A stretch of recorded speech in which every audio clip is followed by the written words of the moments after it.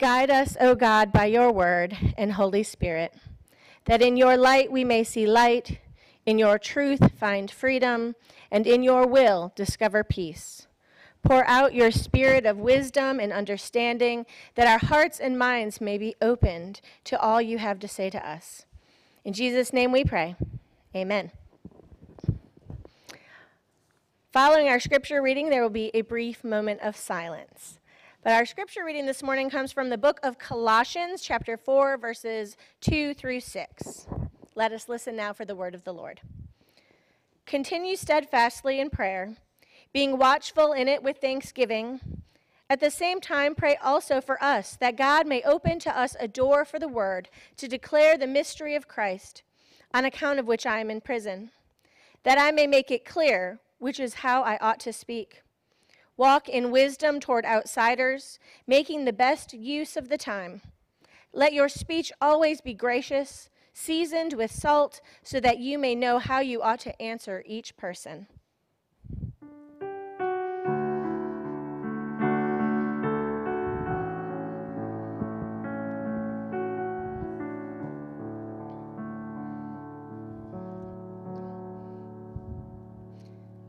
This is the word of the Lord. Thanks be to God. So today we're wrapping up a series on the book of Colossians, and in our scripture this morning we hear Paul's last words in his letter to the church of Colossae. His final instructions. It's kind of like he's signing off. So you know when you sign off a letter, you kind of have to sum everything up and make sure they get the really big points before you say goodbye, right? So this is where we are right now. It should come as no surprise that he ends it similar to the message which Jesus himself left the disciples with, to make disciples of all nations. Now, he didn't say that in those exact words, but that's basically what he's getting at. So Paul's taking after Jesus. He learned from the best, and he's ending it with one of the most important parts of our mission. The church is not a place to go. It is a mission to which we belong and in which we participate. You've heard me talk about Reformation and the true meaning of the word not too long ago. And it means to go back to the beginning, to be reformed. Hopefully you remember me saying that if you were here. Paul's final instructions for the Colossians and for us are to go back to the beginning, to the true mission of the church to proclaim the mystery of Christ. When there's any doubt where we're going to go from where we are right now, no matter how discombobulated the world is, on any given day or in any given generation, we can never go wrong taking it to God in prayer to find out where we go from here. That's one of the reasons that we continue to study our faith and to study the Word is to figure out what's the next step, to grow, to further God's mission on earth. So raise a hand. Who watched the Super Bowl this year? Raise your hands. A good many of us. Okay. Now raise your hands. Who heard about the He Gets Us advertisements that appeared during the Super Bowl? Raise your hands. Okay, some of us, not all of us. More of us watched the Super Bowl than recognized that, but that's okay. Maybe you were getting a snack during the commercials. So He Gets Us is an advertisement campaign. It's a company that does these advertisements that are religiously oriented, okay? And during the Super Bowl, they had 2 advertisements. They spent millions of dollars for these 2 advertisements. And it's been getting a lot of attention. So one of them was foot washing. It was a series of two different individuals washing each other's feet. Obviously, that is familiar to us, right? Jesus washed the feet of his disciples. It is something that church people throughout all generations have been doing to emulate what Jesus did for his disciples. And then there was another one called God Loves Our Enemies, and it was just showing people, just showing hate for one another. And the point was that Jesus loves even those people that we hate, right? Because it's not about us. So when I say it's been getting a lot of attention, it's News people have been talking about it. It's been all over Facebook, Instagram. People are discussing it everywhere. Our Theology on Tap group talked about it Monday night. Rob talked about it with our session, also on Monday night. So it's getting a lot of buzz. And in it, when you look at like foot washing and loving, you think about Jesus and going back to the beginning. These advertisements showed servanthood. It showed loving other people. It showed humility and just being humble before somebody who's different than us. Jesus himself dined with the unexpected. He dined with sinners. He dined with tax collectors. He dined with prostitutes. And there was controversy in that, right? The Pharisees said, how dare you eat with these sinners? You're supposed to be eating with us. We are just these very amazing religious people. Why are you over there with those sinners? The Pharisees hated it. They hated that Jesus did that. And so, likewise, there has been controversy in these He Gets Us advertisements. There's a New York Times article that highlighted basically what you're seeing and hearing everywhere and the controversy behind it. So some of the problems that people have had with these. Number one, money. Okay, they spent millions of dollars to air these advertisements for a very short period. And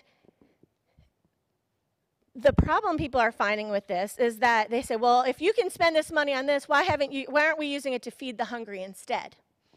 But that, just like anything else, is an age-old question that comes from biblical times. The same thing happened when they're pouring oil, the expensive oil on Jesus' feet, and people were saying, why are you wasting this oil? You could use that oil to feed that money to feed the hungry. And Jesus said, that's not the point, right? There's different ways of being hungry. There's different ways of serving. Feeding the hungry is super important. We do that here as a congregation frequently, but there's also feeding people's souls, sharing the word, sharing the message of Jesus Christ. So people have complained, okay, they should have used this money elsewhere. Apparently they have a lot of money though, right? Another one is, and this comes from the further left side, that the people who funded the advertisement tend to also fund things that maybe they feel are contrary to the message. So the foot washing couples, the duos that they showed in each clip, were, they had a police officer washing a black man's feet. They had a mother washing her daughter's feet outside of an abortion clinic, or what I assume is to be her mother. It could just be a woman. They have a woman who I would think is a daughter washing the feet of her mother with empty alcohol bottles all around her. And so what the far left is saying is that because they were funded by far right people, and they think that far right people, the liberals think far right people hate people, other people. You know what I mean, right? So you had a man washing the feet of what appeared to be a gay man. Okay, and so one of the major funders of this advertisement is the head of Hobby Lobby.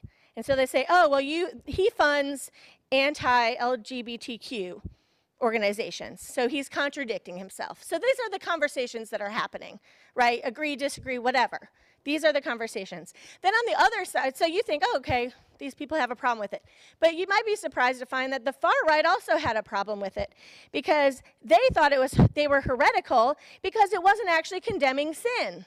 They said, well, how dare you wash the feet of these sinners without telling them they're sinning? And then, of course, you have people in the middle who are like, why is this a problem? Why are you finding such a hard problem with showing how Jesus served and loved people, despite all of the difference of opinions? So for this group, He Gets Us, God opened a door for them to reach a large audience, and they used it to proclaim the mystery of Christ. And I am sure that they thought they were proclaiming it clearly, because I feel like they went back to the beginning. They went back and showed things that Jesus himself did while he was here living on this earth. I can assume that they prayed about it beforehand, how they were going to portray these things. And we all face this sometimes, just not to such a large scale. Have you ever tried to teach someone something and had it blow up in your face? Yeah. So I have. I can't think of a specific example, but as a Christian, I've tried to do or something and had it come back on me. And it always surprises me because I'm coming from I feel like I'm coming from a good place. I feel like I'm having a good heart in what I'm teaching. And sometimes it comes back on me and people are angry or they lash out at you or they say, "Who do you think you are?" And I think a lot of times it's because we're not speaking the same language. So if it's coming from a good place, but it's also coming from a different place. I just didn't realize it. Paul tells us to be wise about how we act toward outsiders and to know how to answer everyone. So while the message of Christ is always the same, how we articulate it changes depending on whom we are speaking. So I want you to hear that again. The message doesn't change, but how we talk about it does. The approach that we approach individual people changes. So are you talking to a child or are you talking to an adult? Children do not understand things on the same level that adults do. So you have to tailor the message, not the content, but the how. Are you talking to a Christian or a non-Christian? If you're talking to a Christian who has a faith background, there are certain key words that they know that when you use them, they will understand what you're saying. If you're talking to a non-Christian who did not grow up in a church, did not grow up in a Christian household, and you start using Christian language, actual words that we learn and use in church on a weekly basis, they're not going to know what you're talking about. Every person is different. Our histories, our family backgrounds, our ethnicity, where we come from within our country. I'm from Michigan, okay? Your Southern language was different to me when I came down here. It's not the same. It's neither one's good or bad. They're just different, and you have to learn how to speak the language. When you don't consider to whom you are talking, you run the risk of scaring people away. You run the risk of being responded to with blank stares. Have you ever said something to someone and they just kind of look at you like you're crazy? It's because they don't understand. You run the risk of being on the receiving end of contempt. So maybe you are good at sports. Maybe you're not. Let's say you're going to a football game and you've never been to a football game. You've never watched a football game. You've never known anybody who played football. And all of a sudden you're talking to the coach. And the coach is telling you all this stuff about the football game. He's talking about quarterbacks and touchdowns and touchbacks. And if you have never, ever experienced football, you don't know what he's talking about. And God talk is the same way. ROTCs, Samuel's in ROTC, so sometimes we talk about things there. I have had to learn the language of ROTC to understand what is going on. If you do not have a military background, you don't get it until you experience it and walk through it. God talk is the same way. If we are going to reach people, we have to speak their language. We are the insiders in here.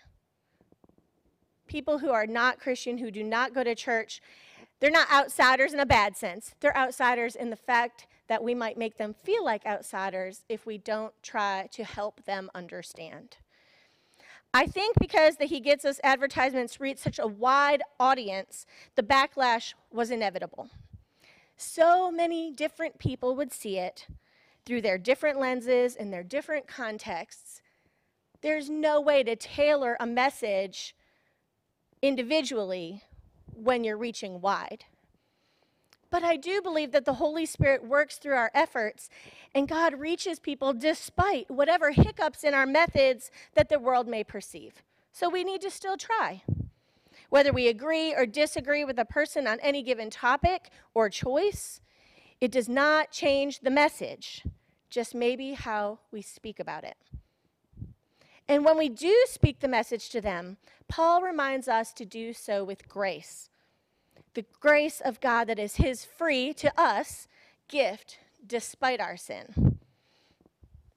What we do does not change that God has given us his grace. It does not change that the mystery of Christ is for us. It is for the people that you're going to go talk to when you leave here. If you don't like how someone else is doing it, all these people who are complaining about these advertisements, if they don't like how they're doing it, then they can go and do it differently. Because there's a way for each of us to do this. We all have special gifts. Some of us have millions of dollars to spend. Some of us can walk down the street and have no money to spend. But it doesn't matter because God reaches people through us. So we went to Winter Jam on Friday, a bunch of us, the teens and the young adults. Woo, woo. And Lecrae sang a song called Tell the World. Now, Lecrae might not be some of y'all's cup of tea, but I found it really inspiring because he says it's all about saying, tell the world that I am made new. Tell the world about Jesus. And what he says that really struck me was, I'm a billboard. You are a billboard for Christ. Talking about him, acting like him, or not acting like him if you're not doing it quite right. What you display speaks volumes. You are a walking billboard. That's why Rob always says, if you are a bad driver, please don't put a Cherokee Presbyterian sticker on your car because it reflects badly on the rest of us. Jesus doesn't want us to be a bad billboard. He wants us to be a good billboard, to proclaim his mystery and his goodness and his love everywhere that we go. So what do you do when you leave here? Well, first, Paul will remind us first and foremost that we are called to pray. This doesn't mean a one and done. Paul says devote yourself or continue steadfastly. It takes effort and yes, time. But if there's anything we need in this world right now, it's prayer. Prayer to connect more deeply with the Spirit of the living God. Prayer to have our eyes open to the needs of others. Prayer to have doors open to share the good news of Jesus Christ. Prayer that as we seek to proclaim the mystery of Christ to others, that we will do it clearly, effectively, and with great love, making the most of every opportunity. Don't let those chances slide. Jump in there. So number 1 is pray. Number 2, seek wisdom, God's wisdom. God knows your heart, and God knows the hearts of all his people. We can do nothing apart from him. God can and will guide us on how to answer everyone. So seek his wisdom before you share the good news with somebody. Pray to him, talk to him. Say, this person is on my heart, and I want to share this good news. Help me to find the best way to do that, to speak clearly to this person so that they can hear it. And then number 3, go look for those open doors. And it always comes down to this, right? Our faith is a missional faith. Our church is a missional church. According to Paul Hooker, in a publication for the Presbyterian Church, he says this: missional ecclesiology, the missional church, is a way of understanding the church. It begins with the missio Dei, God's own self-sending in Christ by the Spirit to redeem and transform creation. In a missional ecclesiology, the church is not a building or an institution, but a community of witness, called into being and equipped by God, and sent into the world to testify to and participate in Christ's work. Our faith is one of action. Prayer, it always starts with prayer, but you have to move to action. That New York Times article I talked about earlier, the author of it stated, there's a difference between declaring your faith and demonstrating your faith, and that declarations without demonstrations are worthless. You might better recognize a similar sentiment from James. Faith without works is dead. I know you are busy. I haven't watched a single episode of Gossip Girl in 4 days. What is the world coming to? But this world is too precious to let it go stale. Paul urges us to be seasoned with salt because when we are, we enhance the world. We bring out its flavor, the amazing God flavor of the earth that he created. When we don't season it with salt, we might as well throw it all in the trash like the sandwich you let sit out for too long, or like the plate of French fries you tried to eat with no salt in an effort to be healthier. Be salty in your everyday interactions. Make an effort to proclaim the mystery of Christ and be intentional about it, asking God for his help. If you don't, you're not fulfilling the mission that God gave to you, each one of you. The world, God's world, is worth praying for. It is worth our time, and it is worth learning someone else's language so you can proclaim the mystery of Christ to them. If not you, then who? To God be all the glory forever and ever. Amen.